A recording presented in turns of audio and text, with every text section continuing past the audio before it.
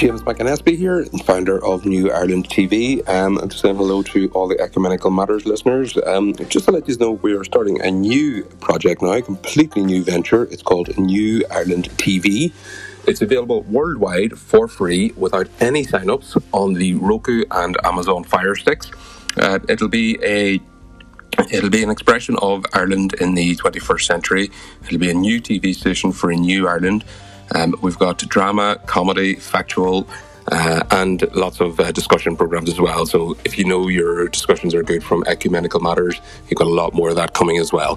So check out New Ireland TV on your Roku or Amazon Fire Stick. So stay tuned to New Ireland TV, a new TV station for a new Ireland.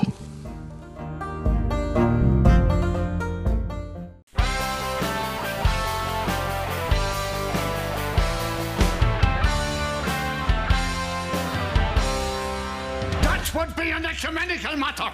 Hello and welcome to Ecumenical Matters, the Father Ted podcast. We're up to episode 13, which is unlucky for some, possibly, but not for us, of course. But we're here discussing Rockahula Ted, season 2, episode 7. I want to say. Let me just check. I've lost count completely. I think it's episode 7. And with us today we have Lindsay Mitchell. We'll start with Lindsay Mitchell, our first guest, an actress from Belfast. What have you been getting up to acting wise? Acting wise, not a whole lot. I've been resting, as they say. That's actors speak for unemployed. Well, have you got anything that people can check out on YouTube or anything like that? There's plenty. In fact, if you Google me, you'll probably find links to pretty much everything that I've done. Right, so okay, brilliant. Go for it, all over the YouTube, like a soapy flannel, as they say. Brilliant. And to my right, we have our prodigal son is returning. Yeah. It's Vince. About time, yeah. You've missed shitloads, Vince. Well, you've been in London and stuff, so... Yeah, I've been all over, you see, so I haven't been able to sort of keep things involved, like, but... Been to London, that's about it, really, isn't it? Well, I've been in London, then I had to switch a few recording dates around. No. So I recorded on Monday, and then the following Saturday. Yeah. So you're only available on Sunday evenings, most certainly, so... Yeah, Domenico's been recording with the band and stuff, so... What's the band? Runkid. Runkid, and have you got any gigs lined up or something? Is that what it is? No, just because Phil, the bassist, he's disappeared from Monday to Thursday every week, so we can't get a hold of him to do any bass recording, so I've had to take over on bass. I used to be in a band, and the correct thing to say when people ask you if you've got gigs and you don't have gigs is, we're writing. Yeah, well, that's true though, we are writing and recording at the minute. That's writing? more like it, that's not, what you think. It's not lies for once. So it's not just cover, you're moving on from covers then, yeah? We always did our own stuff. That's what I meant. You're a great original band, aren't you? Yeah. Well, I saw you last year at Sunflower, and there is Yeah. video on my YouTube channel of Ron Kid. Yeah. So we'll have a look at that. It's like pop punk, Blink-182. If I remember it, I disappeared mid-set to go to the toilet.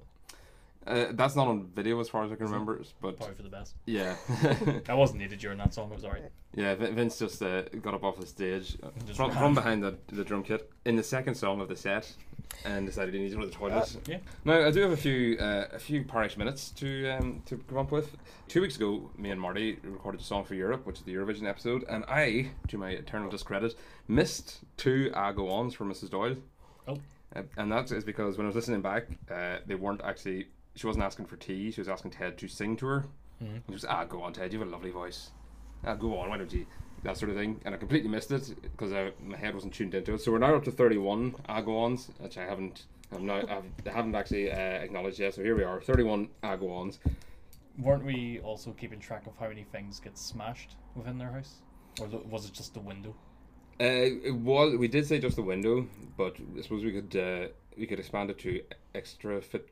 Well, all the fixtures and fittings, considering we do have an extra edition tonight. And the TV's been smashed a few times, so...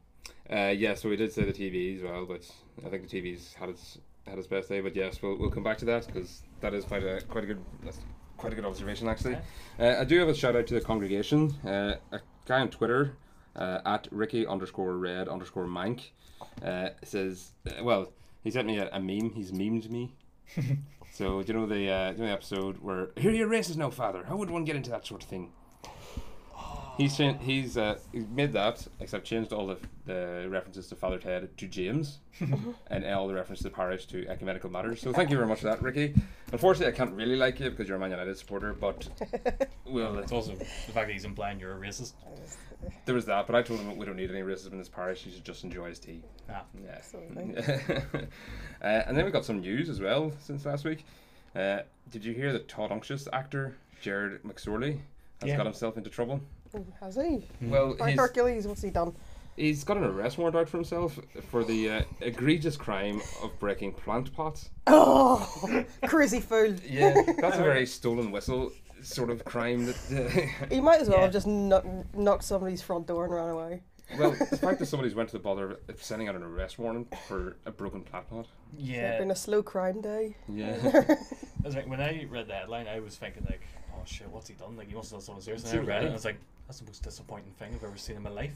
Well, it's actually the funniest thing. I was afraid, oh shit, That is was he... pretty funny. It's a has he very assaulted Father somebody? Ted kind Yeah. of thing, like so. I was thinking, God, has he assaulted somebody or something? Yeah. Or has he got himself in a fight or something? No, he's broken a few plant pots and somebody's fucking phoned the guards on him and put an arrest warrant out on him. So now he can't go into the county of Donegal. I don't know what his Wait. status is for the rest of the 26 counties. He actually can't go into Donegal. Well, if he does, he's under arrest warrant. So as long as he stays on this side of the border, Is it not 36 counties? it's 32 counties if you count the 32 6 of the counties. north. I don't want to get into this. I could Yeah, never. I but- could never remember. I can't want to say 39, but it's 39 steps. I'm thinking of Oh yes, something very different. That's Jack's road to recovery, is it? The That's- 39 steps, 12 steps isn't enough for him, I don't think.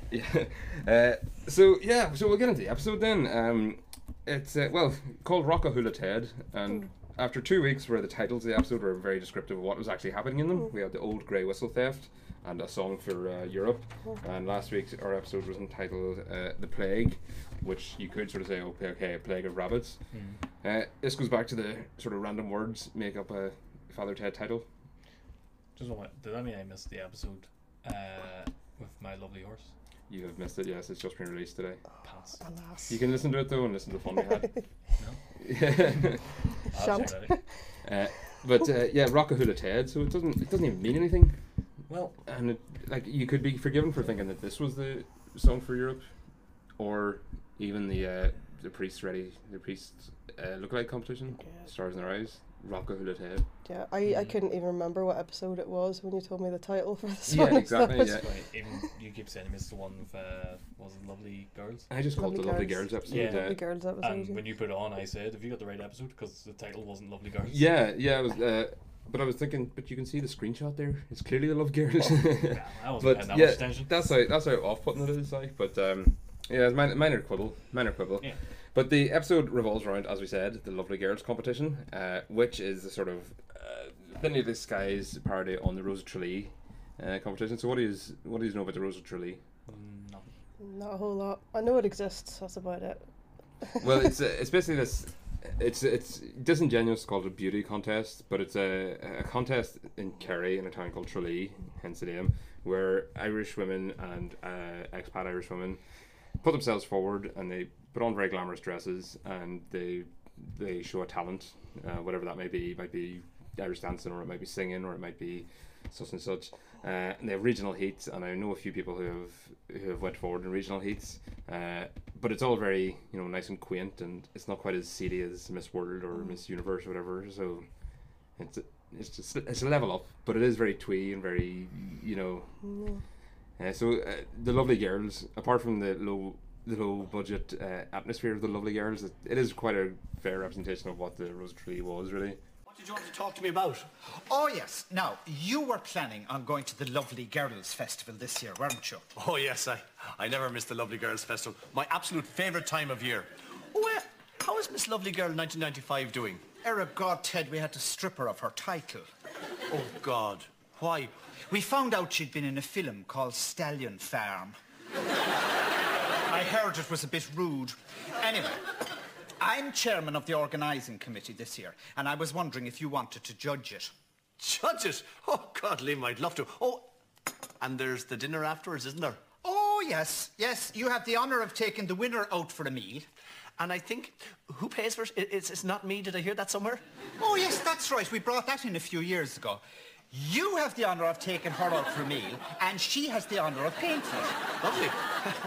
We thought it'd be a bit of a laugh getting a priest to judge it this year.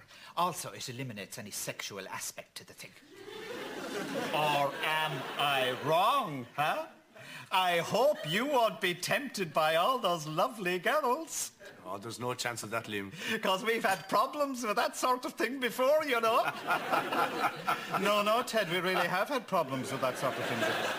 Jed's got to judge it, and of course, he wants to make sure that they don't get into any sexual misappropriations as they have done before. Because I've had problems with that. Yeah. Oh, really? We have? Well, yeah, really, yeah. So yeah, I mean, well, Ted, as we've discovered before, Ted is a heterosexual man. He does have his desires. He does. His urges. Yes, yeah. And it sort of came out, not sort of in an accidental way, after Jack punched him in the stomach.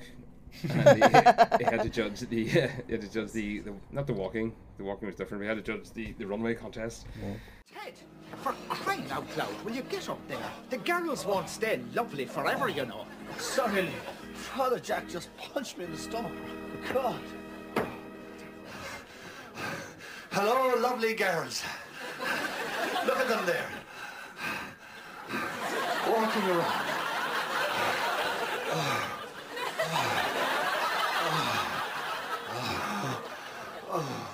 Oh, there's Mrs. was pretty much his description of what was happening there. I don't even know if that was acting or genuine there for me. Well, I'm a very good actor. Yeah. And a very humble one as well. I don't believe in humility. That's one of the things the Catholic Church tried to beat into me. I'll not have any of it. I am no Catholic hangover for you. No Catholic guilt. I'll just take all my praise.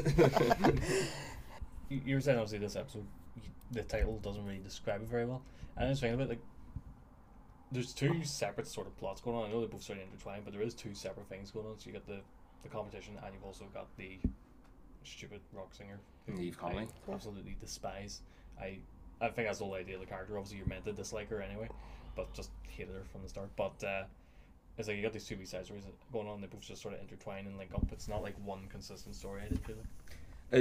Yeah, I know what you mean. Yeah, there's two parallel branches. Yeah, and they sort of followed it through that.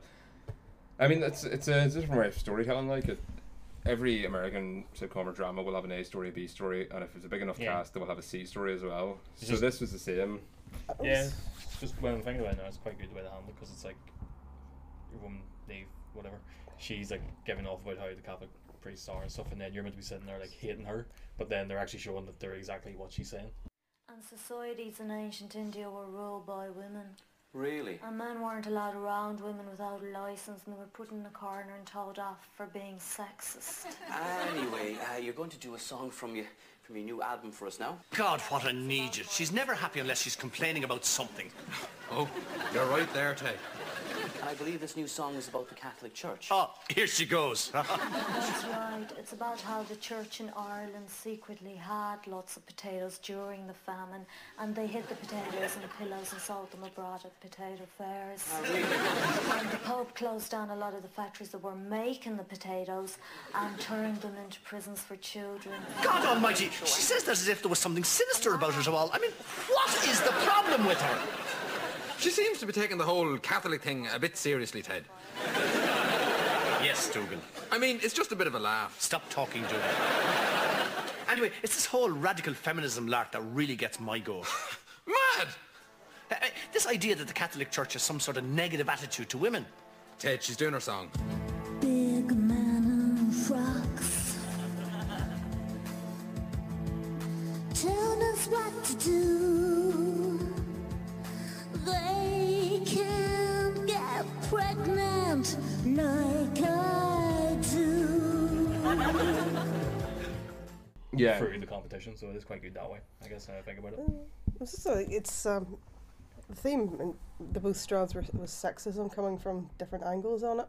You got C.P. Grogan's character who is going around the world on talk shows talking about how women don't have a voice and stuff like that. Well, I always thought it's rather ironic when people do stuff. They use these issues as a big stick to hit the whole world with, which and represents no one really. Well, I mean, the character is very clearly based on Sinead O'Connor. Yeah. Sinead O'Connor did go around the world in the early 90s. Their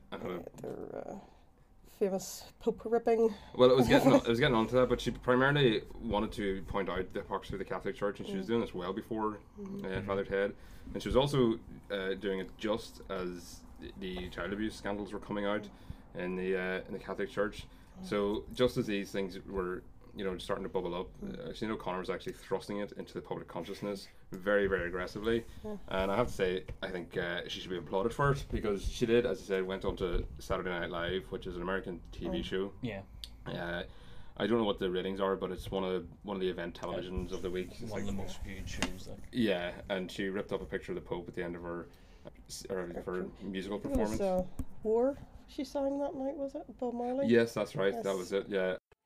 We have confidence in the victory of good over evil.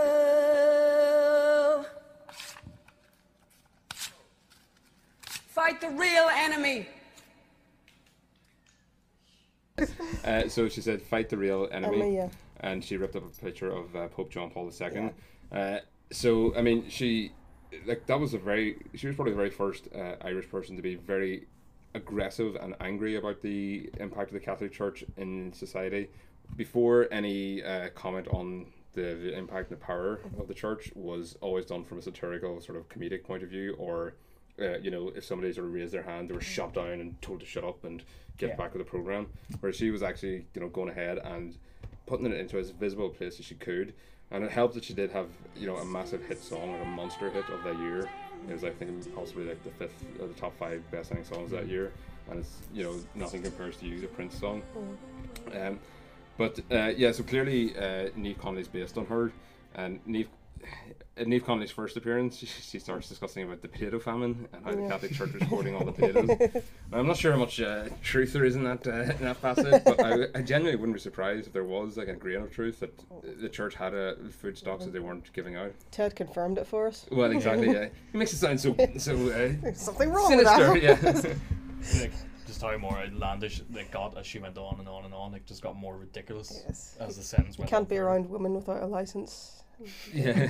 go and sit in a corner and be naughty and think about what you've done. Yeah. To a man around me.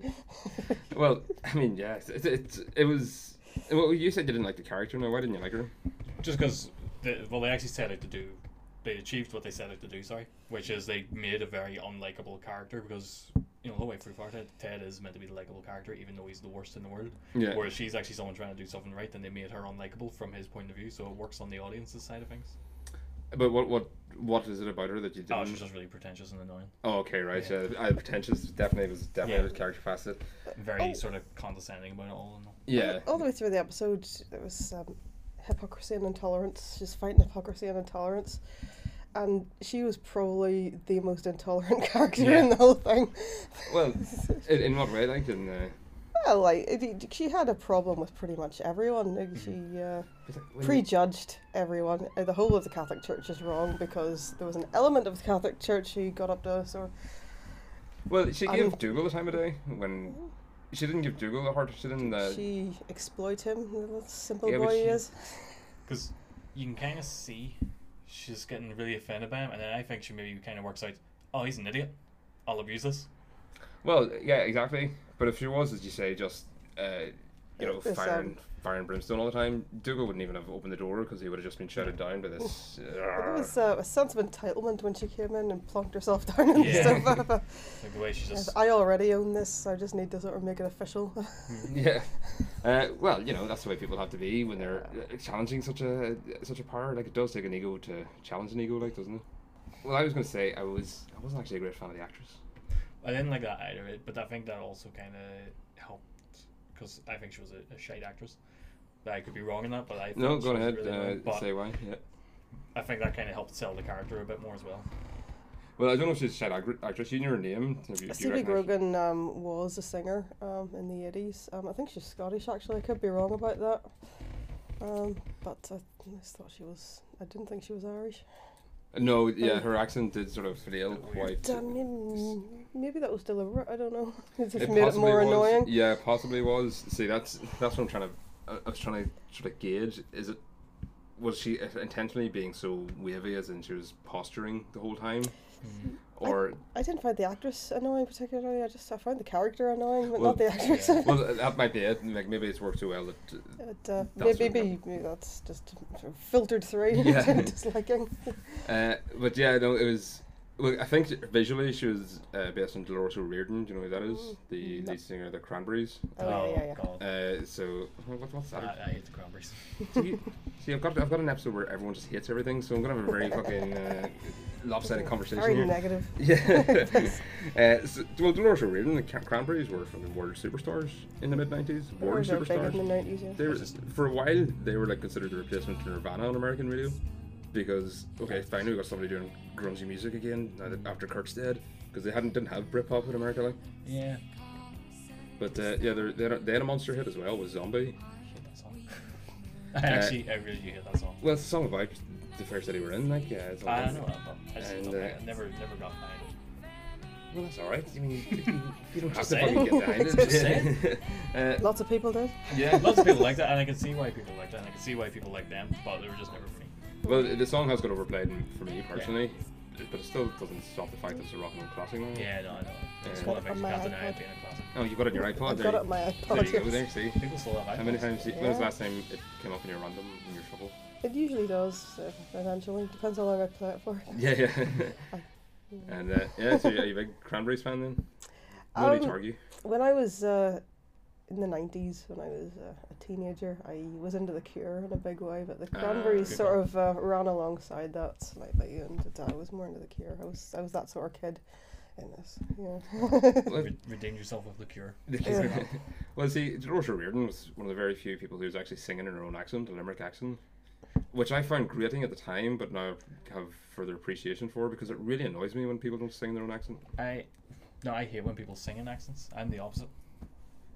You like Blink-182? Yeah, but they don't sing in their accent. Yes, they used to do. They put that fucking. What was that? I was trying to do that sort of. Tom DeLonge whines, but he doesn't like sing in his accent. He's just whiny. But that's not like his accent. Well, it's an American accent. No, it's just him having a shitty voice. But it's an American accent. Yeah. And it's just I bet you every band you say don't have an accent have an American accent. Well, yeah, they'll have an American accent, but I So really hate it whenever people sing with like. It sounds really stupid, but I hate like of a really strong Irish accent or like a really strong English accent. The It Streets? really annoys me. Yeah, that drives me nuts. See, the Streets is actually, he's singing, he's actually performing himself. He's not fucking putting up on this radio-friendly unit shifter voice. You know what I mean? It just annoys me sometimes. Like Slaves, I'm alright with it. Well, so you should listen to Catherine Jenkins then. She just sings in an operatic voice all the time. I Or don't like that either. So you I don't like much. Don't like all the Mockneys and He's wearing a Slaves t-shirt right now, Yeah, and the guy that's- sings in a Kent accent. but that's so. the only. I thought that was just because you've come straight from work. No, well, yeah, I was just wearing that in work. Dressed down, but no, like that's one of the few exceptions where I can actually tolerate it. There's very little. Punk? You mean punk music where they all sing in Cockney accents? They're more just shouting than anything. Yeah. In Cockney accent? Yeah. Because they're doing it raw and they're not fucking filtering themselves. Even the really posh ones put on a Cockney accent. Yeah. But yeah, sidetrack. We have, and Dougal, when we've said before he doesn't get on board with the Catholic Church, he says you shouldn't be taking it so seriously. It's all just a bit of a. And Ted just says, "Stop talking, Dougal." So he's just had enough of this now. It's like, okay, I'm clearly a believer and you're not, Dougal. So just why don't you stop fucking getting on my vibe and just let me complain about the woman on TV who's annoying me. What was he said? She's not happy unless she's complaining. So which is, I'm starting to feel what Ted feels now. Jesus. And Niamh Connolly's created an image that she has to play up to now. Well, exactly. Is not allowed to be happy anymore. Yeah. Well, I mean, in research for this, I was watching interviews with Sinead O'Connor, and one of them was quite a recent one with Virgin Radio, Absolute Radio, and she did it was a reissue of her big album, I shall not want what I do not have, and Yeah, from the start, she was just very, very grumpy and clearly didn't want to be there. But eventually, the interviewer managed to sort of open her up and get her speaking about music and stuff she actually wanted to talk about. So yeah, I mean, that's yeah, she's always going to be a grumpy so and so like. That's what people expect of her. Yeah, exactly. Yeah, and and she went on the Late Late Show and spoke about how she wasn't in love with her vibrator because she didn't have sex for 7 months. Yeah. Which on the Late Late Show, you know, your granny's watching that like. Hasn't she come out as a lesbian since then? I don't know. She's now like 3/4 heterosexual or what? Well, I'd say I'd say she's on this pretty. What's the word you use now? Experimental. Nuts. Yeah, no, not nuts. Indecisive. Yeah. Well, no, I would say she's very sex positive, and she's not afraid of the fact she is sex positive, and maybe she does. I don't know anything about her private life, to be honest. She mentioned on the interview that she has a boyfriend, and she had taken his 2 kids I know as she's her had stepfamily. she's had more than one marriage and even more boyfriends. I don't know how many partners she's had in her time exactly. But, Well, she did go like absolutely boogaloo last year and this year, didn't she? She disappeared. Yeah, for a bit. yes, she did. Yeah. There was questions raised about her mental health and whether she was in a fit state. I don't know why people were questioning it. She Well, was very clearly like not there at the time. Well, I'm saying that to be polite. I'm putting it politely just Oh. for radio's sake. But yeah, no, there was a lot of people worried that she might have gone on. She disappeared for 2 or 3 days, and people were worried she actually killed herself or something. Yeah, 'cause she made a big post saying that she was going to go kill herself. Yeah, online, that's so. right. Yeah, that's right. So hopefully she's getting better and keeps fighting the power. I think she is. From what I understand. Fight the real enemy, she did. Exactly. Please do. Yourself. Yeah. Jack's drinks cabinet doesn't get a new entry this week. The Paddy's whiskey, but we do get a new element to the drinks cabinet. The big red alarm bell on the wall is finally been shown for what it's used for. It's not actually a fire alarm as you might expect, but an alarm to let the priest know when Jack needs his drink. So that's very very appropriate rewiring of the house's electricity for Jack's benefit. But Jack's been getting a bit styled now. Obviously the rock music's been rubbing off on him, and he decides to go for a Bob Geldof look. Jack's was pretty quiet this episode. There wasn't a whole lot from him there. There was a lot more than there was in the last 2 episodes where he's kept very, very quiet. So he's got a few new lines as well. So he mentions that he mentions that he knocked Bob Geldof out. I wonder was the Bob Geldof mentioned just lumping that sort of aggressive personality in with the likes of the Sinead O'Connor stuff. Probably, actually, yes. That was probably a lot to do with it. Because Bob is very outspoken. Exactly, yeah. And at Live Aid when he famously swore at 2 p.m. on live TV. Yeah, because we don't all swear in our everyday lives. Yeah, exactly. We recovered eventually from yeah. Well, have they? Because they're still talking about it in the media circles in London. It's like, oh, do you remember that time when Bob Dylan said "fuck" on live TV? The Queen might have been watching. But she swears like a sailor. I believe the Queen is a sweary person. Yeah. I've heard stories. Well, look at the family she's fucking raised. But going down the Bob Geldof road, and Jack actually takes that to heart because he goes around with the charity collection with a Live Aid collection box. So he was about 10 years after the fact, but he's still riding on that coattails. It's rural Ireland. That's how long news takes to This is pre-Aircom. Yeah. Yes, they've just got Live Aid and music from this young upstart Michael Jackson. Well, they do have the Spin Master playing the national anthem to them.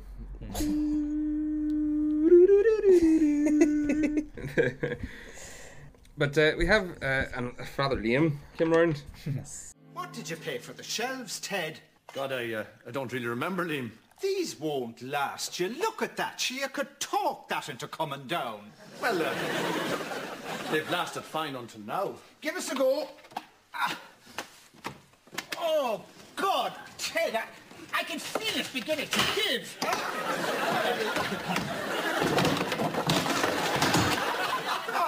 Look at that, Ted. Sure, it's falling apart. And Father Liam is one of those people that likes to appreciate good engineering by stress testing everything he comes into contact with. Yes. So he gets up on a bookcase, which previously has already been able to carry without problem the monkey priests. But Father Liam is able to kick down several shelves on it. Well, I mean, the monkey priest was sort of gently climbing. You know, he was being careful about climbing up on it, even though he's going nuts. And he does have a smaller frame, so that probably he wasn't getting up like stress testing it by kicking the shit out of it. Shoddy workmanship, shoddy workmanship. Shoddy.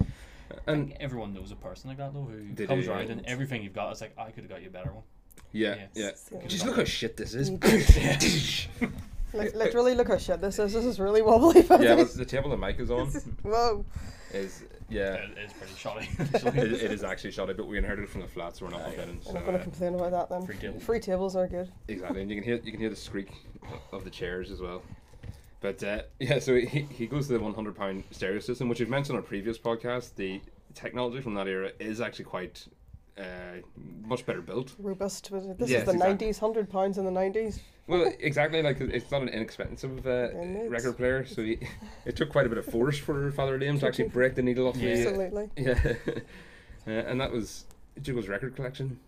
Surely has to get started up again, but thankfully, it's got quite a big injection. We learned that Dougal has a record collection of 1 7-inch disc, which is hang on till I find it here. Hugh Hugo and the Huguenots. From Sweden, or from Norway, sorry, they came 9th in the Song for Norway in 1988. Do you remember that? No. So at least now it's got a nice big injection of 12 Niamh Connolly albums. So we'll keep an eye on Dougal's record collection to see how it's getting. But they had controversy in '95 with the lovely girl, '95 winner, who starred in a film called The Stallion Farm. Now, I don't know why they would have such a problem with a film that is so about farming and in a rural community. Ireland's very into it. Racehorses and that. Yeah, exactly. It would play well around Kildare in the Midlands and stuff. I thought they'd be very interested in this. Clearly, it was some kind of documentary about life on some kind of stud farm or something. Yeah, well, who knows? Maybe it was in subtitles and that was the problem. Possibly. Yeah. Some rural Ireland areas do need subtitles. The implication, of course, is that it might have been a blue movie. It might have been a movie like a blue movie. Yeah, like The Passion of St. Tibulus. So I'd say Jack was the first one around the corner at the local Omniplex. I'm just staying clear of this topic right now. Why is that? Because I'm just not going to say anything on this one. Stallion Farm. No, I'm intrigued. Yeah, no, I'm intrigued too. Are you afraid you'll say something grossly offensive? I'll say something like, pretty much. About what? The studs? I'm just trying to stay clear. You're not going to give the podcast some massive, reveals, scandal? Sounds like whoever was in that film had a massive reveal. So. Hey! We'll take it there then. It's about as far as I can go. So Father Liam, he kicks through the door, so we can add that to our list of instructions. I absolutely love that. Sticks his head through the door and says, "Cowboys' head! They're all bloody cowboys!" It remained unmended at the end of the episode. Yeah, as well. Oh yes, okay. So we'll keep an eye on that to see if that maintains throughout the. These things can magically be mended very quickly, but especially with somebody as resourceful as Mrs. Doyle around the house. Absolutely, she was very busy with that ditch though. Well, yes, but she's got her day off now, so she should be fine for the next few months. I do quite like whenever he opened the door, he obviously slammed it against the bookcase, which that bookcase took a fucking beating from him. Yeah. But I genuinely thought he was going to slam the door and he was going to smash the bits, and then just a couple of seconds pause and he starts beating for it. It's just perfect comedic timing. It was, and Dougal just walks through the door, barely even pays any remarks to it. And he looks at it on the floor and he's just like, that's great visual comedy for the podcaster. Yeah, exactly. Well, the pictures are better on radio, aren't they? But they are indeed. He does just kind of acknowledge it. He's just kind of, alright, this is like normal day in this house, really. Yeah, well, it probably is, to be honest. Yeah. Something else has been smashed. How well. Well, like I said, Mrs. Doyle can get the welder out because she does have seemingly a vast collection of power tools now. Yeah. So we're starting to fill up other rooms in the house. Mrs. Doyle is very useful to have around. Actually, they've really got their money's worth of her. Exactly. Yes. Exactly. I think she's underappreciated because. And one evening off a week is not a lot to give her in return, really, for all she does for us. Well, she should be happy with a few hours, like. But she does love serving. Even when she's out on her night out, she wants to go back and check on them. See, I think maybe she's Mr. Calling. I think maybe she should have worked in construction. Maybe she should have been better as like hard labour. Bomb builder. Having said Yeah. that, like somebody who knows her way around construction tools so well, but is using her chopsticks like a knife and fork. Yes, clearly Donna Station is not where she belongs. Not used to this exotic stuff. The food and drinks industry is not conducive to her talents, I don't think.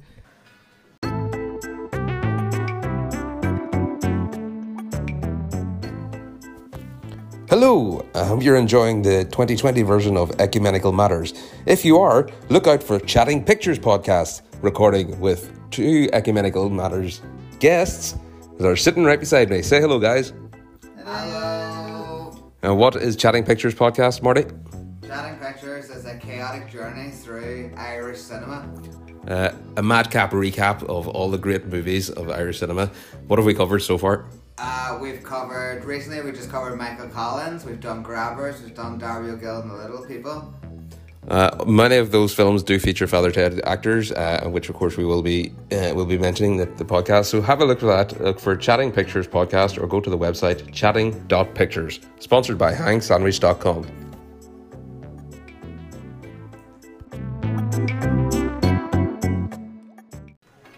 And then Sting fell down the stairs. Will Father Ted be coming later? No, he has to stay home so Mrs. Doyle can come out. It's the only reason I gave him the house back. One night off every week for Mrs. Doyle. Maybe I should just go and check on them. Sit down. Now come on, let's enjoy ourselves, sisters. No men around, we can do what we like. Is that meat?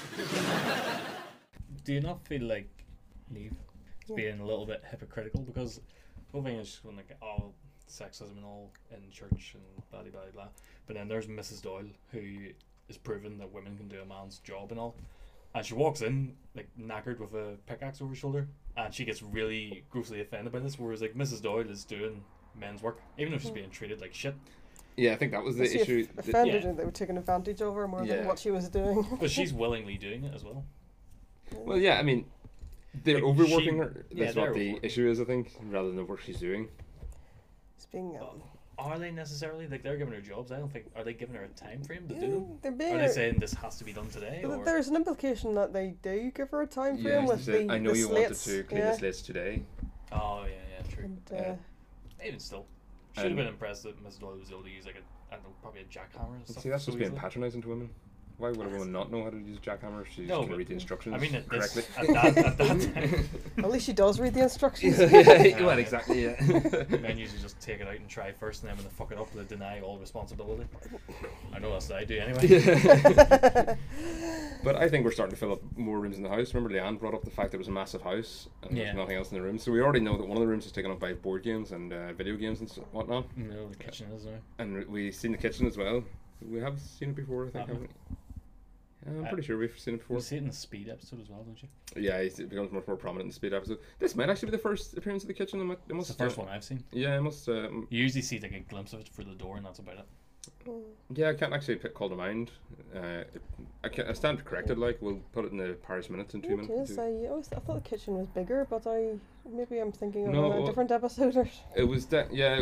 I do remember it being a scullery like setup. So a scullery. Let's talk about sculleries then. Do you? Sculleries, yes. Yeah. No, Do we you know what a don't- scullery is? No. It's more of a scullery maid. My late great auntie used to refer to her kitchen as a scullery. I don't know why. But My granny used to call her kitchen a scullery. It's the same. It was the Yeah. same idea. Like, it was just a sort of long room. Well, not long, but sort of rectangular, which is very narrow and quite long, and it just had cupboards and the cooker, and that was it. And you just did all your stuff in the scullery. But yeah, it's sort of gone out of style now. You have the open plan kitchens and stuff where people can see. I don't like open plan things in general. I like things to be categorised in little cells and I want Compartmentalised. everybody to stay in their little rooms and not annoy me. You know, there's a place called Prison. I've And it's heard of very- it, yes, yeah. The accommodation fees are very cheap. Yeah, all you need to do is bring a few flower pots, I believe. Or Well, yeah, exactly. Yeah. Or Killman. Might do Or that. Killman, yeah. Just go from one extreme to the other. But you don't need to go that far. I mean, if your conscience is going to tickle you about that, it's Yeah, true. Well, if you want to have a good long stay. Yeah, That's true. true. You want to get the investment. I mean, a few flower pots, what's that going to But get once you're there, I mean, all you need to do is say a few things about, Nasty Warden's mother, or you'll be in there permanently. you? That makes more sense. I was just going to say kill another man while you're there. I'm disturbed about all this talk of murder coming out of you. Casual talk of murder as well, Vince. Is So blasé about it. Yeah. Just very thrown out there. Yeah, sure, kill a man. Sure. It's like, kill a man. That's just gonna say, it's like no rant, you say. Let's kill a man. Yeah. Sometimes you just need to get to the point. That's all. Yeah, exactly. There's no point being around the bush about it. Basically, I think one of the other rooms in the house has been set aside for power tools because she had, as you say, we have shears that come out of nowhere in one of the previous episodes. Do you think she would leave them in her garage overnight, or? Well, she's pretty much there. She mentioned there was the greenhouse was next to the shed. Oh, okay, so there must be a shed out the back then. Yeah. That would make did sense. Because you never see the back of the house. You don't. No, you only see the front. Would you leave something as valuable as that in a shed? Well, overnight? Craggy Island, I think you'd be okay. They wouldn't be too So many. they went loopy when the whistle was stolen, so probably not. No, that like I mean, there wouldn't be a massive crime problem in Craggy Island, I don't think, even for your power tools. I think even if there is, the only person you can imagine stealing power tools is going to be Tom. Yeah. And Tom's got his own line on this, as we know. He's got his own line and everything. Yeah. So he can get samurai swords onto the island with no difficulty. So I don't think he would be bothered with it. Yeah. Power tools were too crude for him, I think. He's above such things. Shotgun? Yeah, but shotgun's nice and personal. It's effective. And effective, yeah. Kill a man with it. Oh, God, there she is again. She's all over the place. Clint Power. What does that mean? Don't know. I knew a father, Clint Power. Maybe she's having a go at him. Dougal comes in reading a magazine called Rock Cupboard. Oh, yes. Did any of you pick up the reason why it's called that? What was it called again? Rock Cupboard. There is a story behind it. It's I don't know, I was more laughing at the image on the front. Yeah. Well, we'll get to that in a second. I just want to bring up the magazine. It's based on an Irish magazine called Hot Press. Now, I'm not entirely sure why it's called Hot Press, but it's... That sounds like where you keep your sheets in. Yeah, that is what a hot press is like, but this is... I suppose the magazine is hot off the press. But Graham Linehan actually wrote for the Hot Press magazine, and so did Arthur Matthews, so I think that's where they met actually. It was on the writing staff for Hot Press, and it's actually a really good magazine. It covers music primarily, but also covers like general culture and politics and everything, and just does it in a very sort of accessible way. Like it's not really dry and really boring or anything. It's sort of like Vice magazine before, back in the print era in Ireland, from what I can gather. Do you know Vice magazine? Your face tells me not. No. Well, you said you like the picture on the front, Sven, so describe it for us from memory then, what was on the front cover of the magazine. It would be better coming from you, guys. Oh really? Yeah, put me on the spot. Basically just keep it clean. It's very hard to keep it clean. Basically just bitch face Magoo on the cover with boxing gloves with Clit Power written on them. Bitch face Magoo is Vince's moniker for Niamh Connolly, of course. But yes, she was on the cover and so you see. With the boxing gloves. So she's obviously in fighting mode, and the boxing gloves aggressive, very Power. Yeah. So Clit Power, was that the X-rated version of Girl Power? So that was the X-rated Spice Girls, I suppose. I think it's just the more vulgar version. Yeah. Were they just going for vulgarity as well? I wonder if like Spice Girls had initially went, let's release a song called Clit Power, and then the producers were just like, let's tone it down. It's not because they appeal to teeny boppers mostly. Well, I don't know, because this would have predated Spice Girls. This was around about the same time that Spice Girls were just becoming popular, because their first, I think Wannabe was 96 and 97. Yeah, that was around about the same time. So it was about September 96, so this episode was around April 96, so... It predates it, maybe? Do you reckon somebody saw it and goes, huh? Somebody saw the future. Not Clit Power, Girl Power! Well, we never know. Conspiracy theorists of the world unite. I want to get away early to the lovely girls competition. I wouldn't mind going myself, but I don't think I'd know what to say to a lovely girl.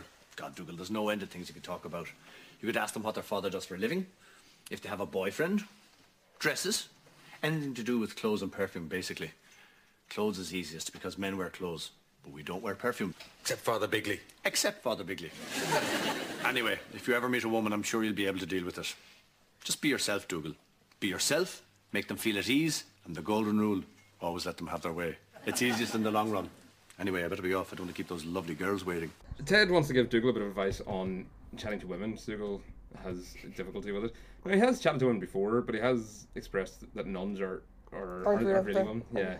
He sees Mrs. Doyle. He doesn't really see her as a a real woman either. Yeah.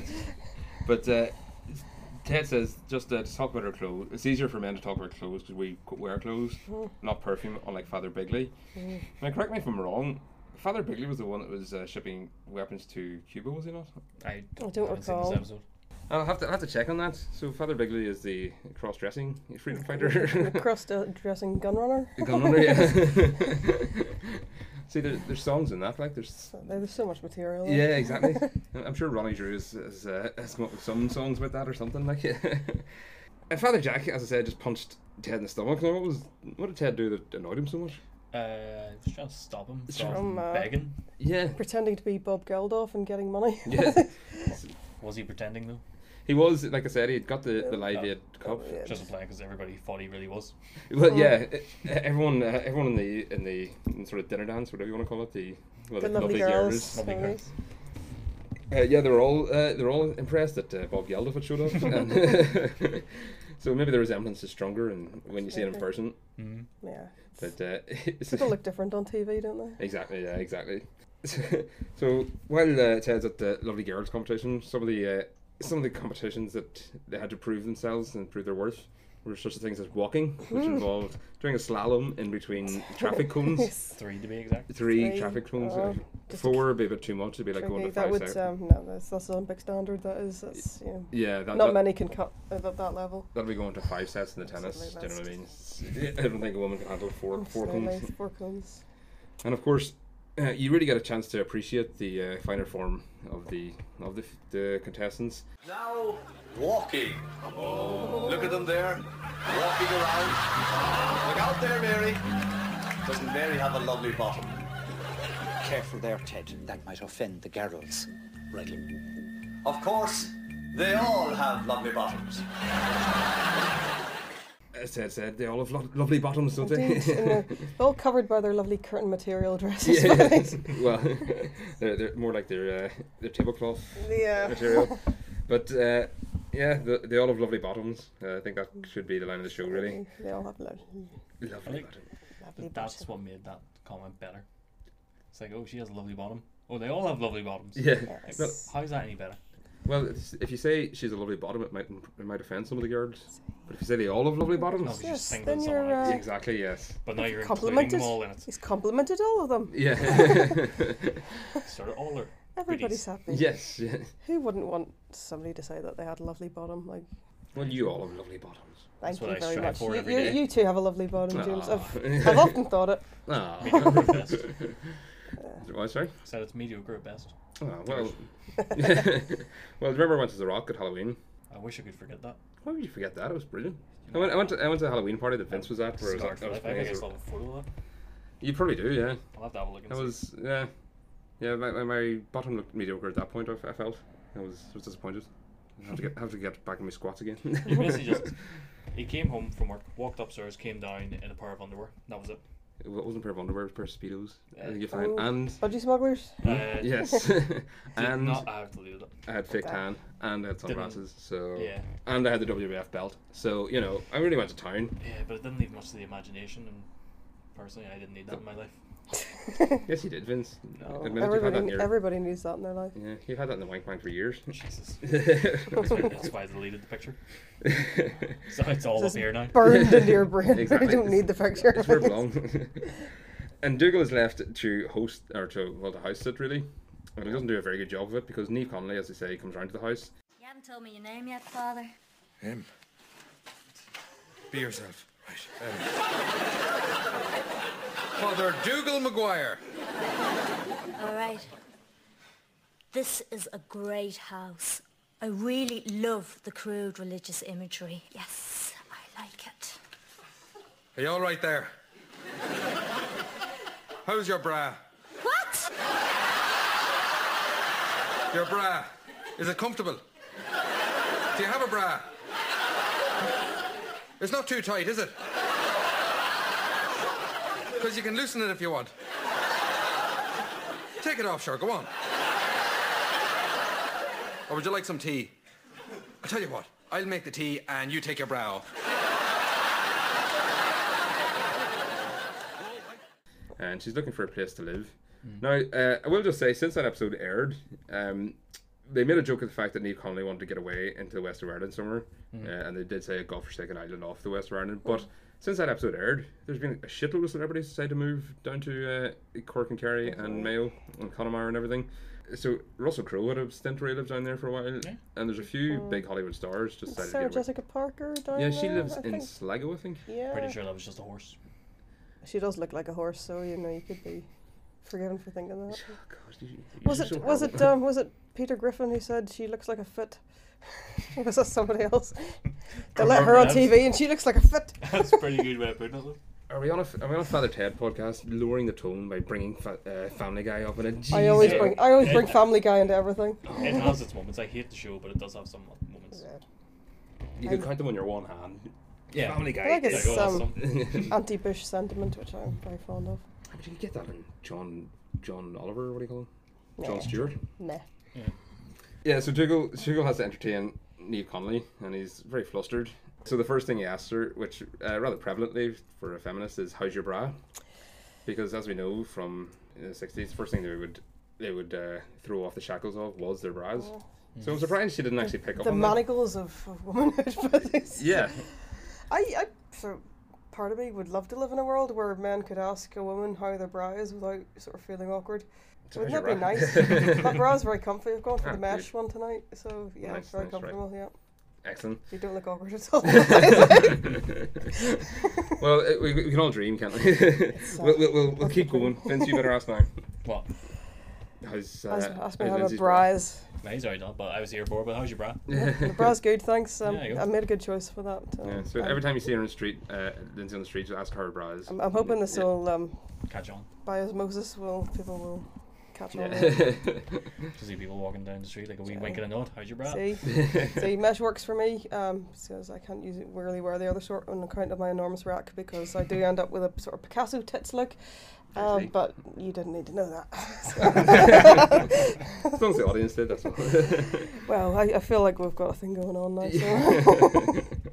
And one of the other things I wanted to bring up was the 4 wallflowers, as I'm going to call them, at the Lovely Girls.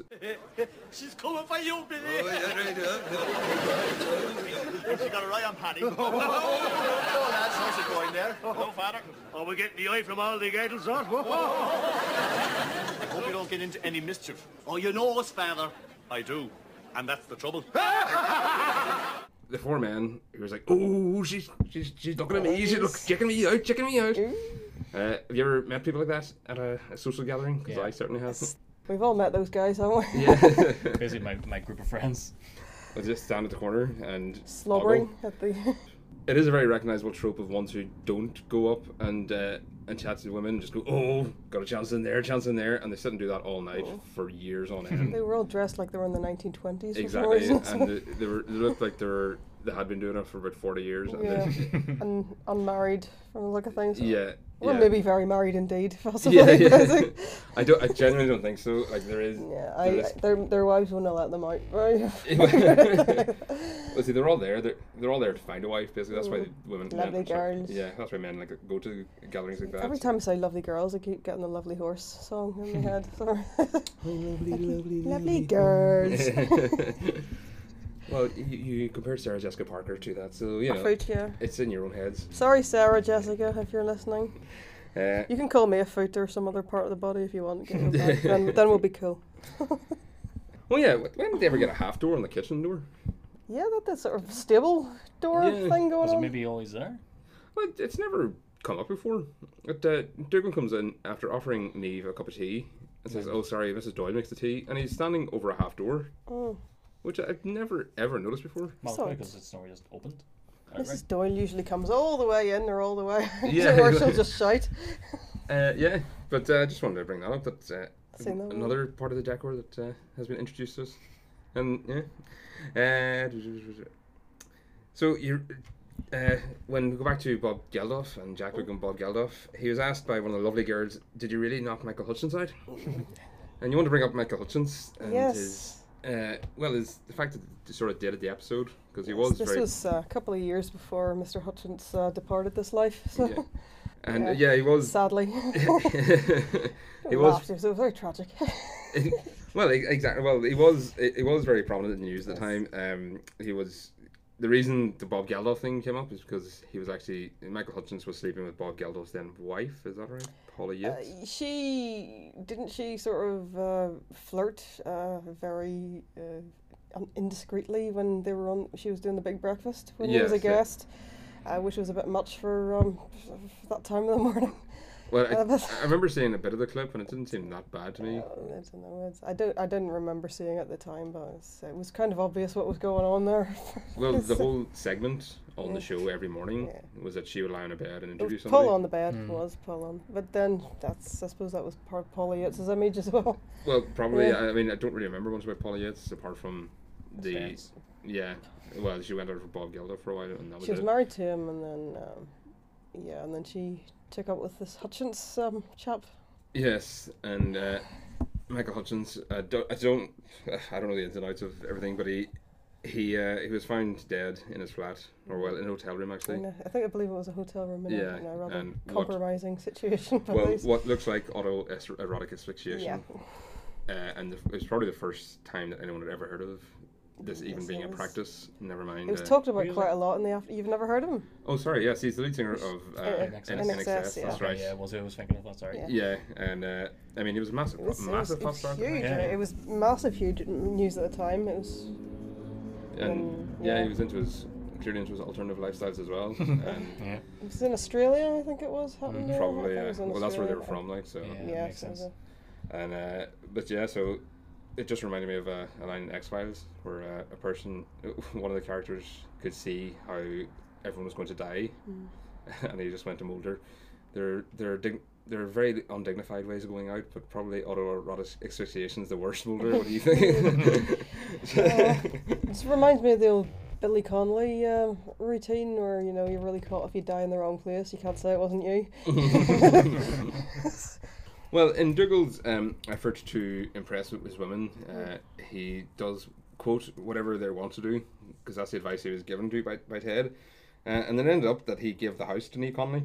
Now, I don't really think she was manipulating him for the very reason that she would have to at least exchange deeds to get the property of the house. Yeah. Which he would not have access over. All they would have been a verbal confirmation. But I think for the sake of an episode, they just kind of go, no, all that legal stuff out the window. It's just Dougal gave her the house. That's it. Well, yeah. I mean, I think what she's trying to do this joke wouldn't work. Yeah. But I think from the character. Weeks and weeks of shenanigans that it goes through to actually buy a house with it. Yes, the weeks of boring conveyancing. But I think from the character's point of view, like she just wanted to sort of go up and stir some shit and leave again, and this suddenly became a very easily manipulated situation when Dougal turned out to be in charge. But in order to find somewhere to sleep, they took to squatting outside the property in tents, because that's actually what they're doing. They're squatting on the garden. So as long as they stay there for 11 years, assuming all the legalities did go through, if this was in the UK, if they had stayed there for 11 years, they would have got to keep that little segment under the tent. And the world. Yeah. God almighty, Dougal. I go away for a few hours and you've managed to give away the house. I mean, take me through it again. What exactly happened? I was just sticking to your rules, Ted. Number one, be yourself. No. Be yourself is just something people say. Never be yourself with women. Never. What then? Well, I tried to make her more comfortable, like you said. Yes. So I asked her to take off her bra. We'll come back to that one. But you gave away the house. What about the golden rule, Ted? Always give them what they want. No. That's the silver rule. The golden rule is if anyone is ever talking to you again, think about what you're saying and then don't say it and then just run away somewhere. Right? All right. This is a long shot, but it's our only hope. I'm going to leave this paper and pencil here, and hopefully in the morning, God will have written down what we should do, okay? That is a long shot. Ted reaches out for desperate measures, And when he's like, right, we're at the end of our tether. Hopefully, hopefully God will have written down what we need to do. So he leaves a little notepad out and hope that God helps him out. Unfortunately, the next morning it doesn't. So he did sort of put his mouth where his faith was. This is feel that Ted does have some sort of a faith. Yes, well, exactly. See, Ted obviously is a man of faith. Yeah. And there's some who would argue that he is really doesn't believe at all. But that was evidence that he. I think he does have faith. He wouldn't have done that if he didn't. Exactly. Yeah. I quite like you said. Like, obviously, Ted has faith there, but I like that Dougal typically has faith in Ted and his ideas and stuff. And on that one, he basically just turned around and said it's not a very good idea. Yeah, see, Dougal's the enlightened one, maybe, or as Ted being the cynical one, you would have thought he would be the non-believer of the pair, but it's funny that it's the other way around. Yeah. Well, see, Ted is cynical in as far as he's cynical at the position of life he's in. Like we've discussed before, if he had got a parish in a nice part of Dublin or something, he'd be very, very happily preaching, staying on message and stuff. Whereas Dougal, he didn't really get on board with the message from day one, so it was even as he said at the start of this episode, it's all a laugh. Yeah, exactly. Yeah. And that Christmas episode with the Advent calendar. Actually, I don't know if you've covered that or not. That'll be a bonus episode. That was that pretty much explains where he's at with his faith. Yeah, so we'll look forward to that when it comes in. Let's not talk about that too much right now, though. Well, you may as well, sure. Go for it there. Yes, Three Wise Men. What's that got to do with the story of Jesus? Star, load of lads in a stable. Who'd have thought it? What a surprise. Yeah, well, they probably have a great fun out there in the hay. Yeah. Going for a roll. But while we're on the heavy subject, I'm gonna keep on there because it was for the first time in the series the paedophilia in the priesthood was put front and centre in the episode. Basically, the thing is the house. It really wasn't Dougal's to give away, so it'd be great if you could give it back to us. I think he'd be interested in the kind of work we're doing here. We're a very progressive parish.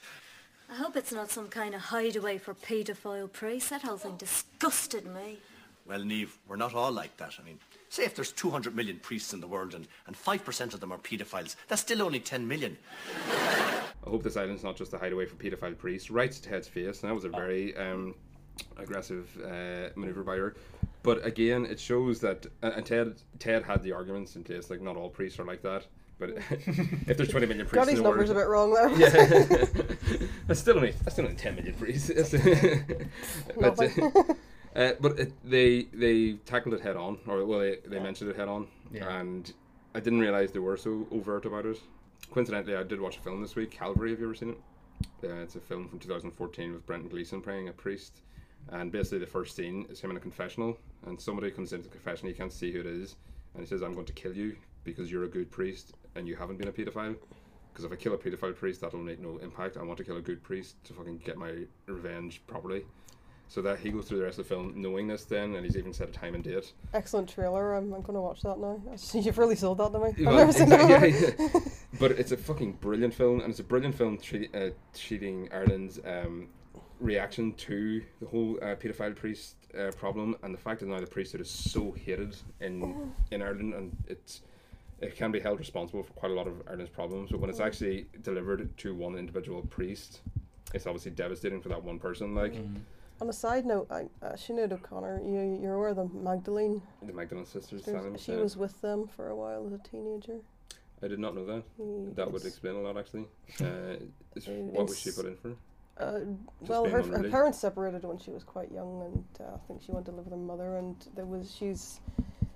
if I've got this straight, she's accused her, or she said that there was abuse took place in the household, and stuff happened when she was about 14 or 15. She went to the Magdalenes for a while, and in some ways, I mean, that seemed to be where she started getting into music and writing at that time. Right. Yeah. And I apologise if I got any part of that story messed up, but that is broadly I understood what happened. It would make sense, actually. It would sort of explain her anger towards the church as well, because the Magdalene Asylums were basically just. She has in preparation for this, I was reading up a bit, and she has spoken a little bit about the anxiety and fear that she experienced at times in there.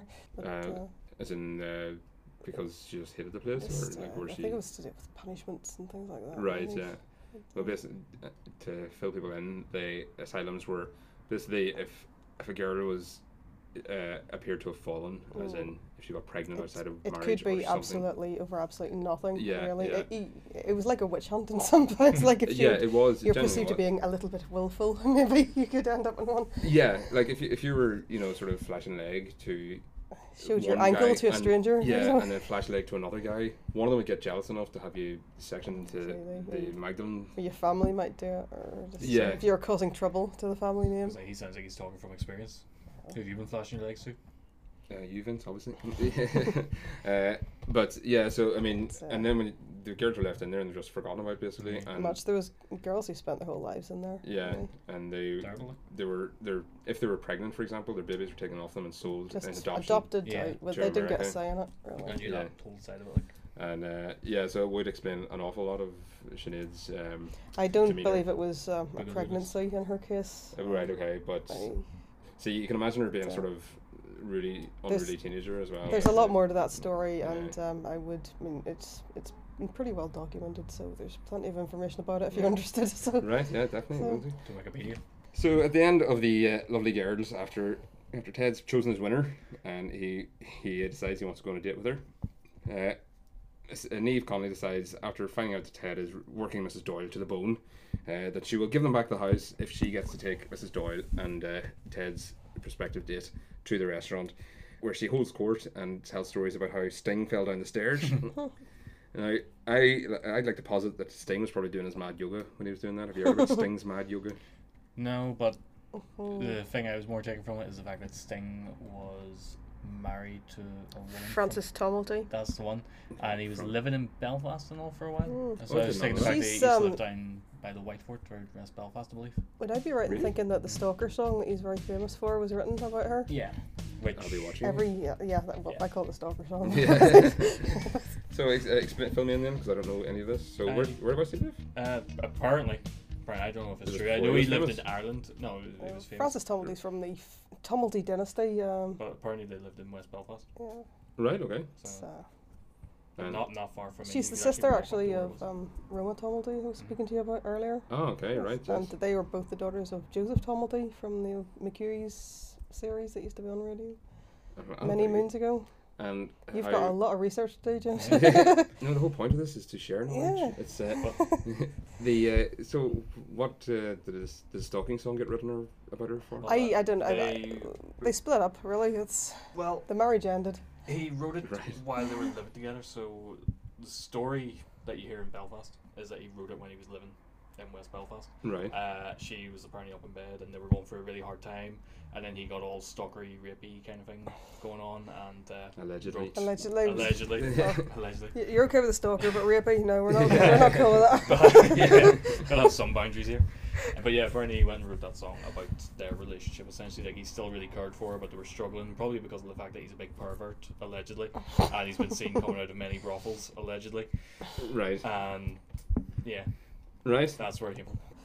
Belfast Rock Maybe- City. Then I've Maybe, never like, heard just that. towards the end, like, just it was going rocky. I think he knew it was coming to an end. It could be complete bollocks, of course, Could be but as you well, know, yeah. I mean, it that's could very the well. story that gets told anyway. Like, usually hear stories like that, and then the person who wrote the song eventually comes out and he's just like, no, I just wrote a song. It's like that's all. There was no reason behind it. It's like Sinead's big hit, the Prince's Nothing Compares to You. I heard was actually about giving up smoking. Right. Okay. Which, It's been 7 hours and 15 days. if you think about it, actually makes a hell of a lot more sense when you Yeah. think about it from that When point the of view. doctor guess what he told me. You better have fun no matter what you do. Yeah, I suppose, yeah, it does, yeah. It makes sense. Yeah. But, well, of course, the darkness growing on me is about pubic lice, apparently.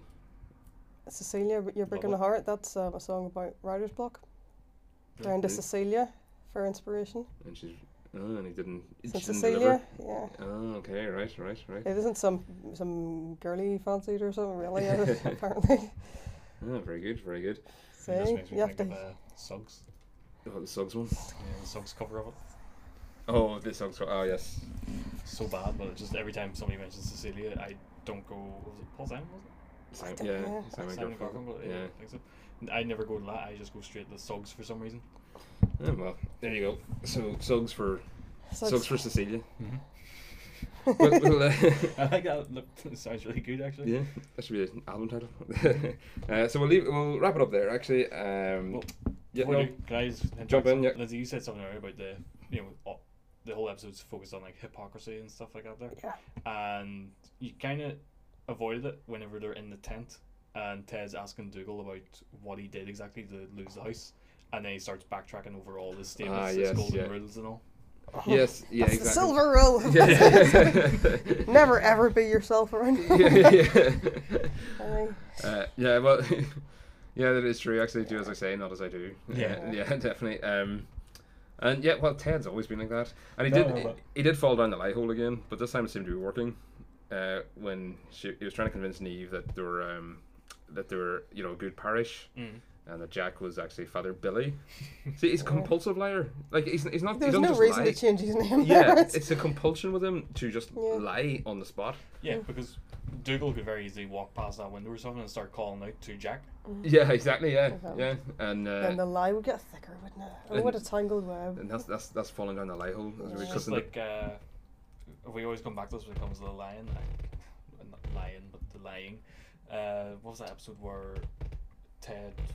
I can't remember what he was lying about. He was saying like somebody was dying and all, and Dougal walks in and just starts shitting all over his lies. Yes, yeah. And it Oh, just there keeps he is going now. deeper and deeper. Yeah, always got better. Yeah. Ted says you're lying, Ted. Yeah. But yeah, no, I just want to wrap it up and just ask your opinions overall on Rocco Hula Ted.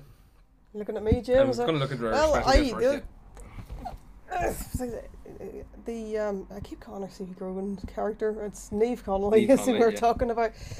Like she really does. She has a character. He really boils my piss, and I love that because she just. I've met so many people like that. Just the worst sort of feminists who yap on about being tolerant so much that they're actually incredibly intolerant. They've just fallen off one end of the spectrum and gone right round to the other end of it. And and I like that they give that a great big bitch slap. And Yeah. yeah. Well, I mean, people like that, as you say, who've gone to the extremes of feminism, if you want. It wouldn't even be the extremes; it would just be the aggressive. It's like the fringe, really. Oh, I hate hypocrisy. I hate intolerance. And then she has a go at Mrs. Doyle for having eaten meat. Oh yes, that he. Is that meat? We can do whatever we want. Is that meat? Yeah. Yeah, versus oil. She probably was trying to enjoy that skewering the chicken on the end of her chopstick, because clearly she'd never seen a pair of chopsticks before. But I think you usually find out with people who try to be like the most tolerant, or not tolerant, but the ones who are like Right always on. fighting for something. They're usually the ones who are the most intolerant of things. Yeah. They literally go to the so far extremes that it's like anything against them is dead wrong and can never be considered right. They don't see both sides of an argument. It's just like they're always fighting. They can't see the good in anything. Yeah. They can't accept like all Catholics are wrong. They're all pedophiles. Yeah. But see, I've been through those phases where I've just like I haven't tolerated anyone ever fucking. You just being angry at that time. Would you like to talk to me about this, Jim? That's what the mic's for. Jeez. Get on the couch if Dr. Yeah. Liz. I'm sure that you would be quite good, 'cause, like, we would always have debates and stuff whenever we're drinking. Yeah. Which is usually when most debates happen.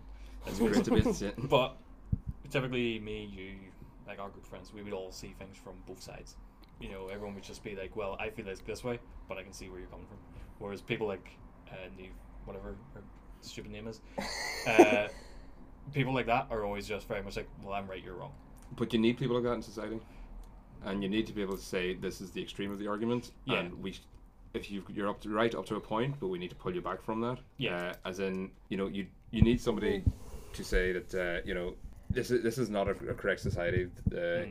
Women are being treated badly, and they're being treated shittily, and everything that men have done, everything that's wrong with women is because men have done it. And then you can start breaking it down and say, well, okay, you're right about this element and this element, but this element, no, you're not. Exactly. Do you not think the last scene just demonstrates how far away from being a woman of the people she is? Mm-hmm. But I mean, that's fine, because that people like that are generally like that. Like the reformers of society are the ones who've gone out on a limb and just they want everyone to be like Yeah, that. I just feel like she's far too antagonistic to be of any use to any argument Well, in this subject. But every person's pulling the boat one way. if it's one person pulling it really far one way and everyone else is pulling it back, they're just not going to get very far. But what they're going to do is have a lot of people pulling the same direction, just slightly and slightly and slightly, and that's progress then. If she met like a group of people who were exactly like her, they would just be a bloodbath. Like, yeah. Well, we discussed this last week that Ted and Dick Byrne, because they're so similar, they just can't get on. Yeah. If Niamh Connolly met somebody like Niamh Connolly, they would absolutely hate each other for the accusation that the other one isn't extreme enough or isn't right on enough. And I have met people like that. I'm more extreme and right on than you. Exactly. I tolerate even less hypocrisy than you do. Well, like one of the ones that one of the arguments that annoys me about people like that is that when, like, let's say for example it's a class issue or something, right? So I've heard somebody say that Rage Against the Machine shouldn't be discussing the issues of poor people because they were middle class when they started, and I think that's fucking idiocy. Why does the fact that they grew up in relative privilege, So as long as they can see the problem and they can understand the problem, and they can articulate the problem. That's like saying it was the middle class people who started like poor societies and stuff back in the Victorian times, and they were the only people who were really in a position to do it. Exactly. So yes. Exactly. Yeah. What's the problem? Except like Rage Against the Machine, they essentially have a podium to stand on and spread that message. But I think it comes down to, I'm going to go down the sexism route here, where we normally get that phrase of I'm a strong independent woman, I don't need no man, that kind of thing. I think that's the kind of thing of poor people. It's like, well, we don't need someone higher up than us to help us, we can do it ourselves. I think that's usually the argument people are trying to make. But what happens then is that 20 people can't try afford to do it. Yeah, and 20 people try it and they just all splinter and fragment, and we get the situation we got with fucking Jeremy Corbyn has to fucking beat off people from his own party to try and get the fucking position where he needs to be, which is fucking leading the opposition. Do you know what I mean? Yeah. But on that cheery note, I will say this wasn't one of my favorite episodes. Really? It'll not be a top fiver, definitely not. Maybe top fiver for me, but it is one of, in the recent ones I've been on, it'll be in the top half maybe. It's been one of my more favorite ones in the ones I've watched with you. Right. Okay. It did get 8.1 out of 10 on IMDb. Having said that, the Rabbits episode last week got 8.5, and I really thought that was very bad in hindsight. Yeah. We'll let the sirens pass. But we do have news. The hypocrisy police are out. Yeah. We do have news in the top 5 contenders, by the way. In that I may have a front runner now. Yeah, I was editing the Song for Europe, and 3 times in 1 week the same scene cracked me up. It was the scene where Ted and Dougal are getting stressed out at writing a song. No, you write the fucking first note! The fucking first note's already fucking down! 3 times in 1 week, that had me in stitches. And just when we went through the discussion of the episode, it was just it's lifted above, it's lifted to another level. So it's our current frontrunner. I gotta say, that's the episode that is stuck in my memory ahead of all the other ones just over the years. Exactly, yeah. And the fact that the song has got so... Everybody knows. It's like pop culture now, basically. Exactly. I haven't seen that episode in years, but that scene's always stuck out with me, especially now, because I can relate to that. Being that at band practice, everybody was screaming at me one night because I couldn't work out what note C was. Yeah, exactly. And they were all just screaming at me, full on, giving me not banter, but like actually angry, yelling at me. Just the sheer frustration, and it does just boil over because everyone's been there for 2 or 3 hours by that point, and it might just be something really, really simple that will just eventually click. Yeah. But when everyone else has got it and one person doesn't, I know this from rehearsal rooms, it's like it can be like, oh god, what is wrong? Just fucking get the fucking thing. Just be the old Lenny Mullen approach. Nobody's leaving until he does it right. Yeah. Lenny Mullen, is that... God bless him. Oh, is he Dearly Departed, is he? I love that guy. No, he lives in Scotland now, which is kind of the same thing. Oh, okay, right. Jump to the extremes there. Well, he goes, God bless him. God bless him and all he's sailing. Is it God rest him? Or... No. He's not dead. He's just he's just not with us. He's elsewhere. Well, if you said he's not with us, I would have assumed that he was also dead. But, brother of Peter Mullen, whose career went a bit better. Who's Peter Mullen? Oh, Google him. Can't be ours. Right, okay, well. He's on TV more than his brother. Well, thanks very much for joining us. You can find us on facebook.com/Ecumenical Matters. You can go to iTunes.com and subscribe and rate and review us. Or if you want to go straight to source, you can go to SoundCloud.com and find us under Ecumenical Matters as well. But thank you very much for listening, and bless you.